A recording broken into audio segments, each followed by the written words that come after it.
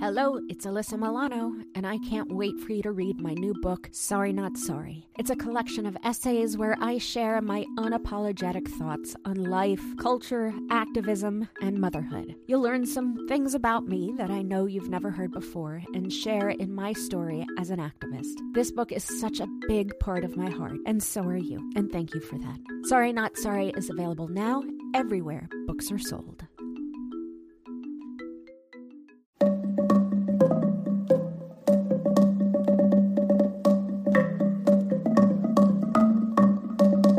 Hi, I'm Alyssa Milano, and this is Sorry Not Sorry.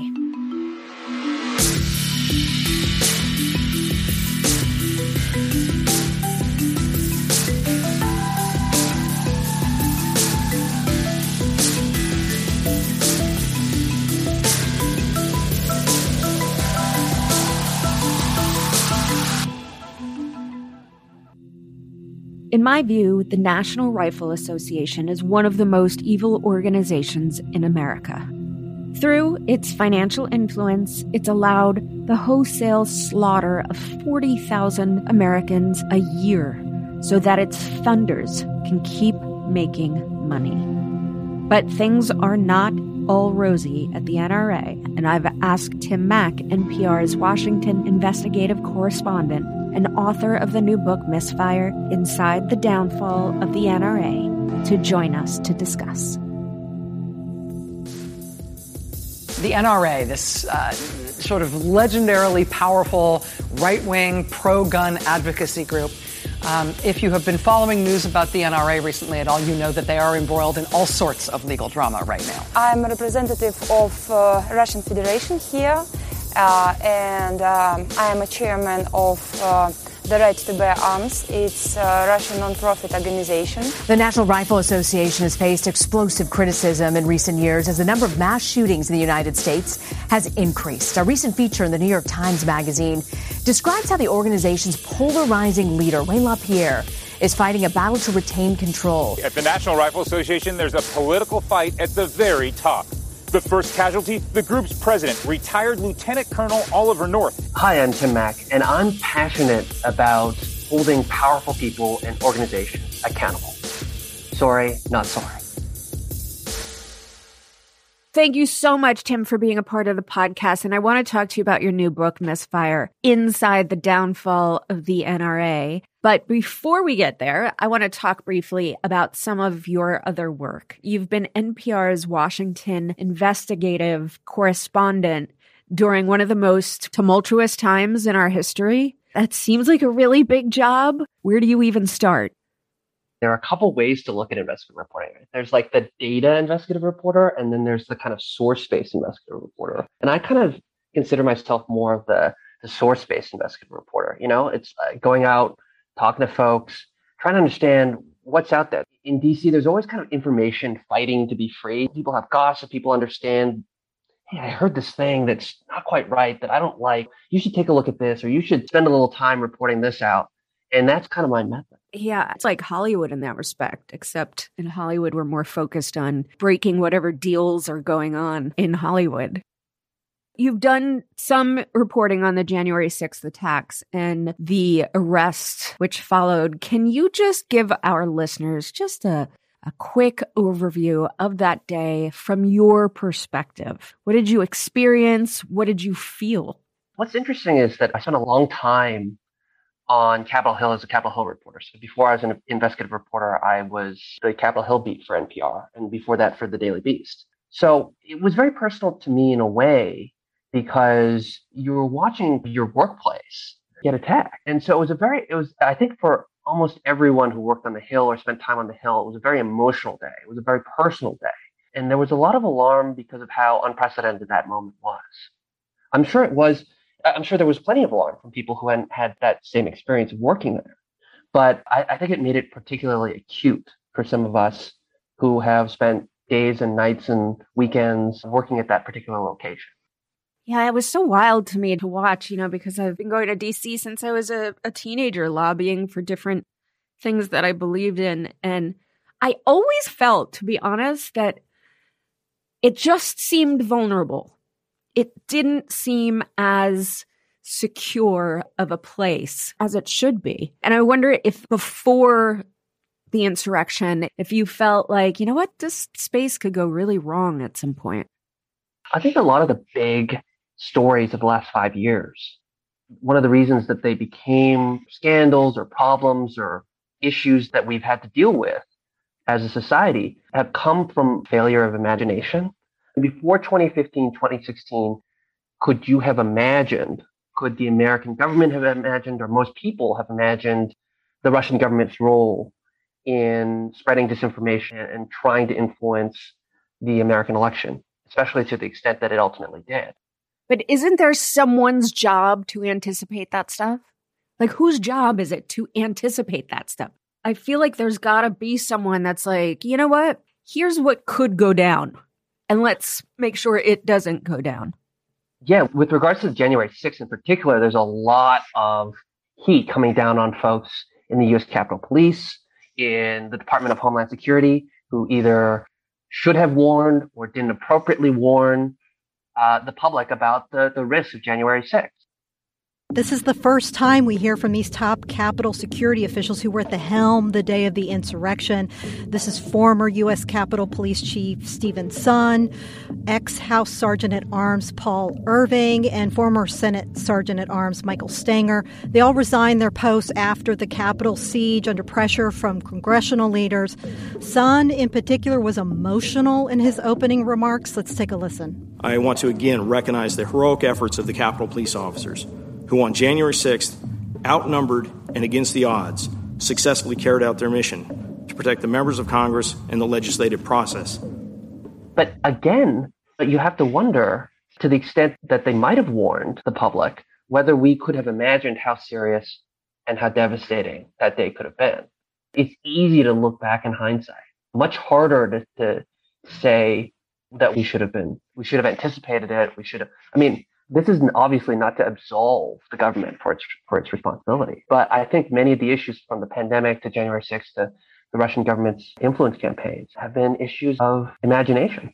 We didn't have the ability or the resources or the creativity to anticipate some of these huge problems that would be looming in our society. Some leaders in the GOP have issued threats to telecom companies about what they will do if those companies comply with subpoenas seeking records from certain Republicans in Congress about who they called during the attacks. What do you think that says about those leaders? So it's a very interesting time, right, for where the Republican Party is going to go in the future. And you've seen an evolution of how the mainstream GOP has viewed January 6th, from revulsion and condemnation by certainly quarters in the immediate aftermath to a slow kind of shift towards it being less malign than they originally said it was. And obviously you see some folks who in the Republican Party are positively supportive of some of the events that happened on January 6th. One of the big stories you broke was that of Maria Butina. So tell us who she was and what your reporting uncovered. So it's interesting because it's a good segue to the book, right? So a few years ago, back in 2016, 2017 timeframe, I sat down for breakfast with a source of mine, and he was like, hey, there's this student at American University in Washington, D.C., and she's going around and she's saying that she's connected with the Russian government and involved in the Trump campaign and deeply influential in Republican Party circles and a big NRA booster. This is very strange. You'll remember in 2016, 2017, there was all this new reporting on the Russian government's influence campaigns and its efforts to influence the 2016 election. So I looked into it and I started reporting it out, and I found out that there was this person, Maria Butina, who had claimed to infiltrate the NRA and had brought a delegation of NRA officials to Moscow What does foreign asset mean in this context? What did the NRA do according to this report? Well, according to this report, they facilitated access for two Russian nationals named Maria Butina and Alexander Torshin. They've been in the news a lot. Maria Butina is currently in prison. Alexander Torshin was her boss. What did the NRA do? What we're talking about here is taking a look at the mission of Maria Butina and Alexander Torshin. What were they trying to do in the United States? And they were trying to expand their influence at the behest of the Russian government. And I reported out what exactly is happening. And ultimately, Maria Butina was charged with being an unregistered Russian agent. She ultimately spent some time in jail and was deported. It's so wild. I mean, talk about a Hollywood sort of plot. I'm wondering what information was she able to provide Russia that could have been damaging to our political process? I kind of went into the reporting process thinking was being used in some way by the National Rifle Association.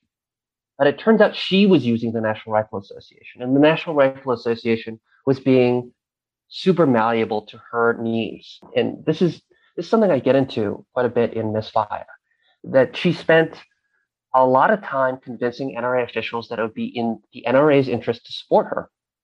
And so they did, with money, with connections, networking. They gave her access to various politicians in a way that is truly stunning. I'm wondering if anyone's going to make that movie. Well, I think the book is pretty cinematic. Her boyfriend now was convicted of federal financial crimes, but later pardoned by President Trump. Do you think that the NRA's influence might have had anything to do with that? I don't have any evidence that the NRA was particularly involved in that. Paul Erickson, who was Maria Butina's boyfriend, or then boyfriend or ex-boyfriend, was pardoned as part of a number of pardons in the late Trump administration.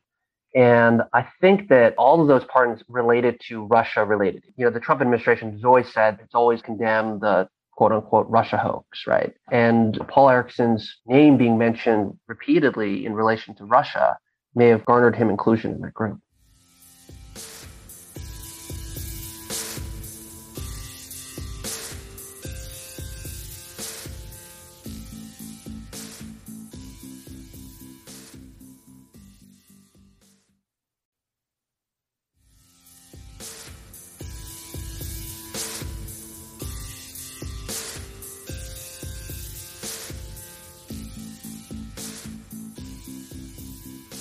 Tim, tell everybody about the first chapter of the book.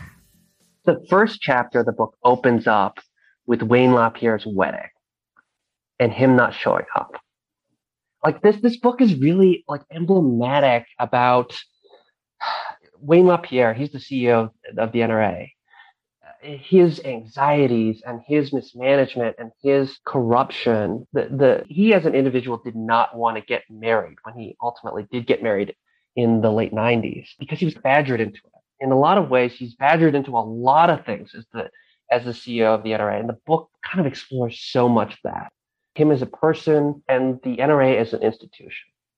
It's interesting because these people, you know, from what we see on the news or read about, especially after mass shootings. As usual, the opportunist wasted not 1 second to exploit tragedy for political gain. Saul Alinsky would have been proud. The breakback speed of calls for more gun control laws and the breathless national media eager to smear the NRA. We really wind up villainizing these people where they are the villain of the movie, basically, where there is this disconnect between who they are and their humanity versus the public persona and how that feeds into culturally how we want it to sound or who we want him to be. Did you have any empathy or compassion for him through this process of writing this book? I think what is interesting is that before I wrote the book, and the NRA has for many years been a black box. No one knew what the people were like, what they were saying internally, what was happening behind the scenes. And so it's easy to ascribe particular motivations to the organization or its senior leaders.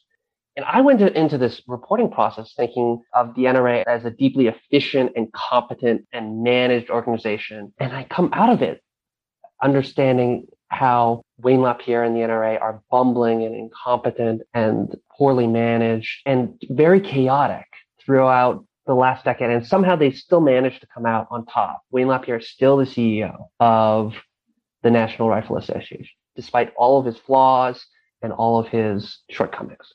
I'm wondering, like, the elected officials that seem to bow down to the NRA. And I'm wondering if what they're really bowing down to is not so much the NRA as it is its membership. I think there's a lot to be said for that. Right now we have a Democratic White House, Democratic House of Representatives, and a Democratic Senate.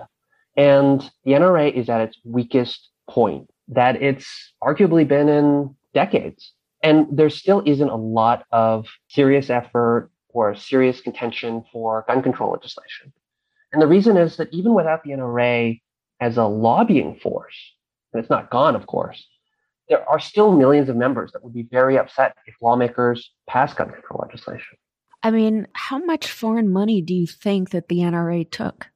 I don't think that they took a lot of a substantial amount of foreign money. They have been investigated by numerous congressional committees, and there's just been no evidence of greater than in the low thousands. They may have members outside of the country that pay dues, but in terms of substantial amount of money, game-changing amounts of money, there's just been no evidence after numerous investigations by Congress, by the New York Attorney General, and by others who are interested in this topic. I want to start diving into your book, and I want to talk about the NRA. And I don't know, it hasn't always been this nefarious, right? The NRA. As an organization, this is like a major theme of the book. As an organization, the NRA really made a decision after Sandy Hook. They had been, prior to Sandy Hook, really interested in bipartisanship, really interested in reaching out to Democrats. But after Sandy Hook, they decided to double down on just Republicans and conservatives and get into the culture war as a means to bolster its influence. The NRA has blood on its hands. Shame on the NRA! The NRA leader had barely begun when protesters blamed the powerful lobby for the nation's epidemic of gun violence. NRA, stop killing our children! But the NRA was defiant. After remaining silent in the wake of the worst elementary school shooting in the nation's history, Wayne LaPierre was on the attack, blaming others for the recent carnage. It decided essentially just to be a kind of one-party organization. And once it did that, it lost a substantial portion of voters and Americans who they might have otherwise been able to convince to their side of the story. It had a long history of hunting advocacy. And I'm just wondering how it went from that to one of the most, divisive right-wing organizations in the entire country. Maybe even in the history of the country. It's certainly a really controversial organization. What the book does is it really puts you behind the scenes, right? It gets you inside the boardrooms, inside the meeting rooms, and into the power struggles and the dynamics of the organization over the last decade. Right? We see Sandy Hook happen, and the NRA decides to become a really strongly Republican organization.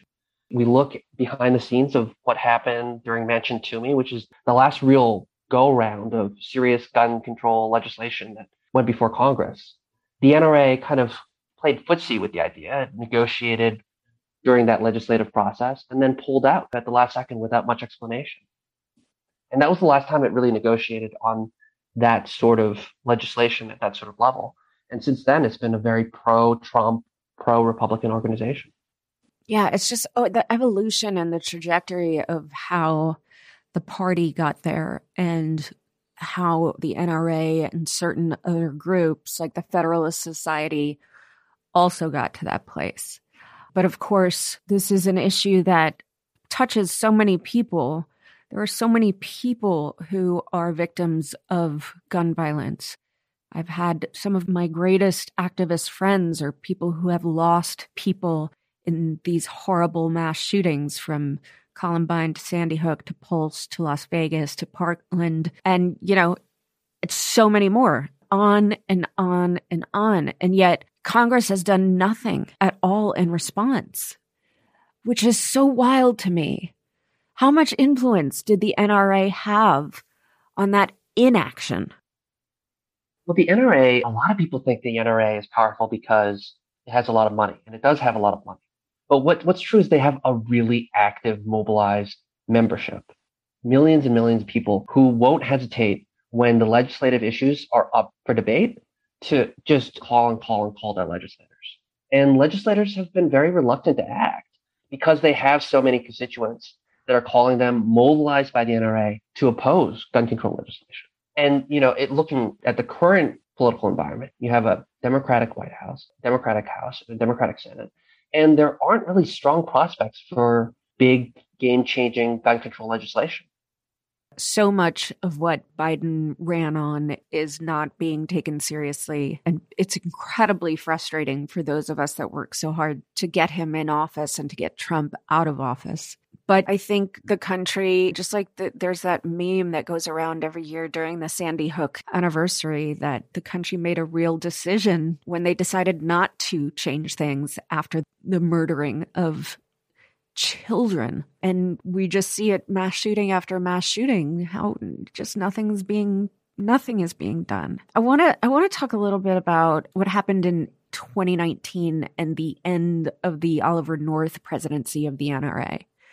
It's one of the kind of climactic points of misfire. One thing that we were able to do is obtain thousands of pages of secret documents that laid out what happened behind the scenes in the NRA as it was all collapsing. How did you get these documents?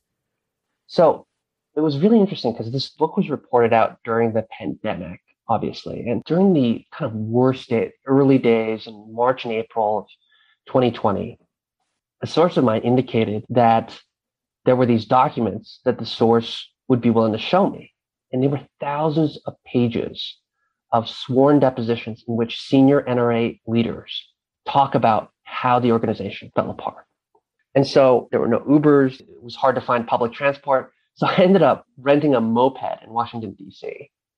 and driving for what seemed like hours and hours and met a source in a parking lot. And the source says, I've rolled down the passenger seat window. The documents are on the passenger seat. So I reach in, I grab the documents, put it in my backpack, and I moped my way out of there. And these sworn depositions are like the gold standard of evidence for reporters.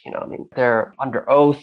So you get all this information, and it let me paint this very vivid picture of what happened behind the scenes. And you complement that with the over 120 interviews I did with folks relating to the organization, and you get this very colorful picture of what happened behind the scenes in the NRA over the last decade. And just, for your listeners, Oliver North, famous for the Iran-Contra scandal, returns to prominence as the president of the NRA. And he really butted heads with the CEO of the NRA. And they had a big kind of clash.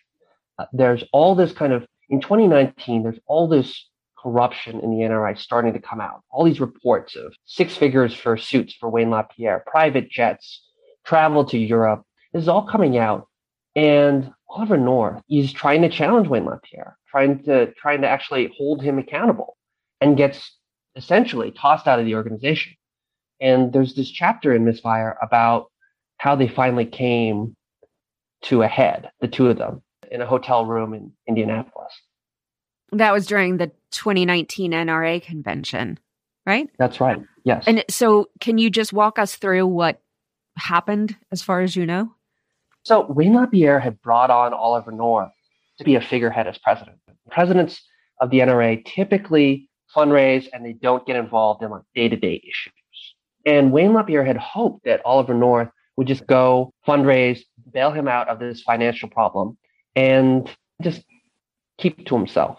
But Oliver North was deeply interested in finding out, where's all this money that I'm fundraising? Where's that money going to? And he repeatedly demanded financial documents, an outside independent financial review of the NRA's status. Breaking news right here, right now, involving one of the country's oldest and most powerful organizations, the National Rifle Association. A civil war of sorts erupting within the top ranks. The NRA president, you see him there, retired Marine Colonel Oliver North, is out. The timing is striking with this one. The organization is holding its big annual meeting in Indianapolis right now. NBC's Hans Nichols is at the White House. And Hans, I should note that you were there in Indianapolis as the president addressed the NRA just yesterday. What's behind this surprise announcement? Well, the difference is over spending priorities and budgetary shortfalls. Wayne didn't want to see that happen and essentially got him tossed from the NRA all over this very controversial weekend in 2019, which is where a lot of this reporting of the problems inside the NRA started bubbling up. Recently, the NRA fled New York after Letitia James, New York's Attorney General, started aggressively pursuing the organization. It also filed bankruptcy. How imperiled is the organization really? The NRA has faced a number of problems over its existence, but they've never faced so many problems at once. They've got a revolt from some of its own members who are eager to get Wayne LaPierre out. They've got a revolt from its own board of directors. They've got multiple investigations into what's happening there. They've got an effort by the New York Attorney General to actually shut them down. And they've got serious financial problems that they need to resolve. All of those come together to create the most challenging period for the NRA to its very existence that we've ever seen before. So the organization fled New York, and where did it end up? Well, the NRA tried to leave New York.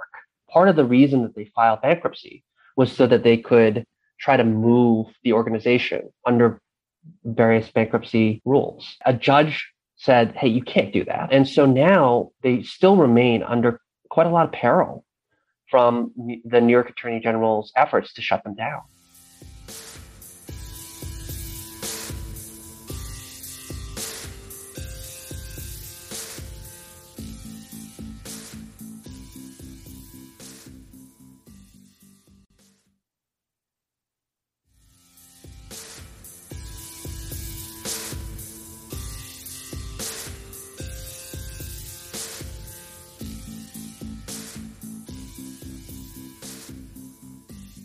You know, you mentioned the judges. Do you think they were going to go to Texas because they were judge shopping? Yeah, one of the reasons why the NRA may have tried to go to Texas and filed its case in Texas may have been because they thought they could get a better shot at a judge that would be sympathetic to them. Ultimately, they didn't get a judge that was sympathetic to their argument, and their effort to move out of New York was ultimately shut down. And I mean, how about you during this time that you are reporting all of this? I mean, did you have any resistance from, I would imagine you did, from the NRA when you were reporting on this book? It's interesting. I got a lot of access for this book. I did over 120 interviews and really got deep inside the NRA. The NRA, over the last couple of years, we've been talking about, has been crumbling. It's been on the decline. It's really struggling. The NRA, known as a defender for gun rights and a leader in firearm education, is mired in controversy. Never in the history of the NRA have so many powerful forces attacked us on so many different fronts.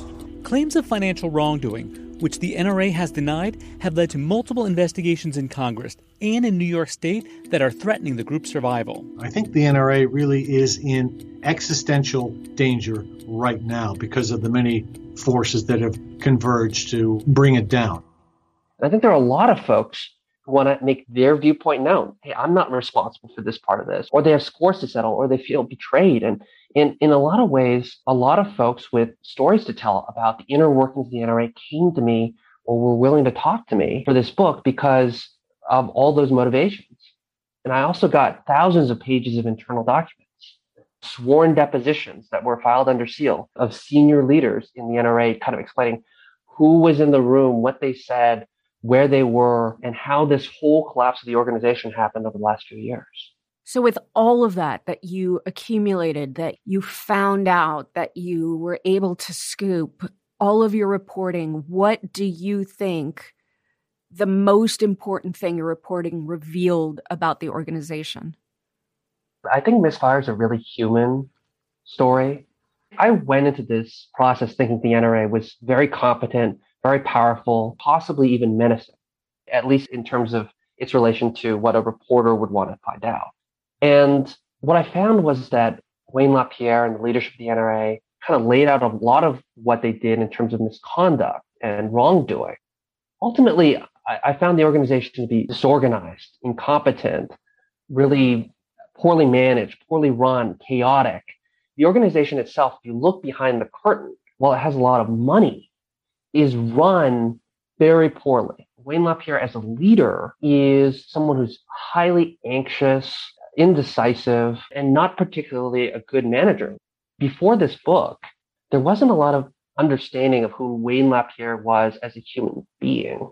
But I spoke to a lot of people who knew Wayne LaPierre personally, who was able to paint this portrait of the man and the human side of the NRA. Do you think that if leadership changes and Wayne LaPierre leaves, that there is the potential that it will go back to what it was? Or do you think that the members that are there now will insist the NRA stay a far-right organization?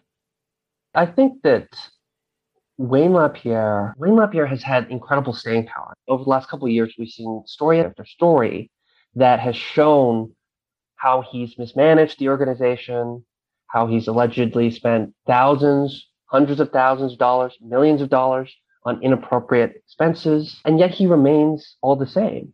He's got a lot of support inside the organization. You don't really see any way for the NRA to move forward without him. But the NRA, like I was saying earlier, the NRA really derives its power from its membership. That if Wayne LaPierre were to disappear overnight for whatever reason, it would still remain a very powerful organization with a lot of assets and a lot of organizational capacity and a lot of influence in American politics. Do you think that the NRA has a responsibility for the gun violence epidemic in America? I think what the book is about the NRA's corruption and how it's betrayed its membership and the public more broadly with millions of dollars of inappropriate spending and misconduct. Yeah, and also its influence over elections. And that's the thing that is most concerning to me. What's been interesting is that as this corruption has developed and as the NRA has been less and less able to spend money, here's an interesting fact. In 2016, they spent more money promoting Donald Trump's campaign than Trump's own super PAC. But in 2020, as it struggled with its finances, it was unable to spend nearly as much. The 8-year assault on your Second Amendment freedoms has come to a crashing end. President Trump today assured members of the National Rifle Association that the $30 million the gun lobby spent in support of his election campaign was worth it. As your president, I will never, ever infringe on the right of the people to keep and bear arms. Never, ever. The NRA was an early backer of candidate Trump and spent more money on his behalf than any other advocacy group. It was a shadow of its former self. So the NRA is really facing some serious troubles when it comes to its influence and its money. But it worked at a strange inflection point because I do think that the organization is pretty resilient and can bounce back from its current problems. Do you think they should be held accountable for any of this? They certainly should be held accountable for misconduct, right? So they're a nonprofit organization. They don't have to pay taxes on income. It's a huge benefit given to organizations that we consider to be acting in the public interest or to be helping the community in some way. That's what nonprofit status is about, education or helping organize the community in various ways. And there's a lot of evidence that they've been spending that money and taking that public trust and not been accountable or responsible with it. And my last question is a question I ask all of my guests because I like to leave my listeners with a little bit of hope. So what gives you hope? Generally speaking, when misconduct happens, eventually it finds a way to fight itself out and be revealed. The fact that we know all of these things mean that there are people who are appalled. about the misconduct inside the NRA. And we're willing to talk about it and share that information, whether to the New York Attorney General or congressional investigators, or to me as a reporter writing this book about the inner workings of the NRA. I do have hope that people ultimately do decide to come public with serious wrongdoing. Well, Tim Mak, you give me hope. Thank you so much for being here and being part of the podcast and all you do. Thank you so much. The messaging from the NRA has been that we all want to take away their guns and we don't believe in the Second Amendment. And I'm going to tell every member of the NRA that I don't want to take away your guns. I have no desire to take away your guns. But I do believe that we should be able to live in a country where we feel safe and that our gun lobby doesn't control policy. I said it at the top of the show, and I will say it again. The NRA is evil. Now, I'm not talking about its members. I'm talking about the organization. It lies. It suppresses speech. Its influence stretches far beyond guns and has hurt Americans of every stripe in every state. It has corrupted state and federal legislatures and is internally corrupt. The NRA is exactly why we need to end dark money in our political system. Citizens United made it impossible to know where the NRA's funding comes from. It's not its members, in any real sense. So who's paying to make sure Congress does nothing after the next school shooting? Well, it's not just the NRA. The Federalist Society, the National Sports Shooting Foundation, any number of super PACs, the Trump Organization, left or right, we deserve to know whose money buys them a vote in Congress. We can't shine a light on corruption if we're not allowed to buy flashlights. And yeah, fuck the NRA.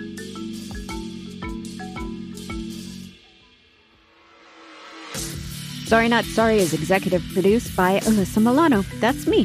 Our producer is Ben Jackson, audio editing and engineering by Maciej Lewandowski, and music by Josh Cook, Alicia Eagle, and Milo Bugliari. Don't forget to rate, review, and spread the word. Sorry, not sorry.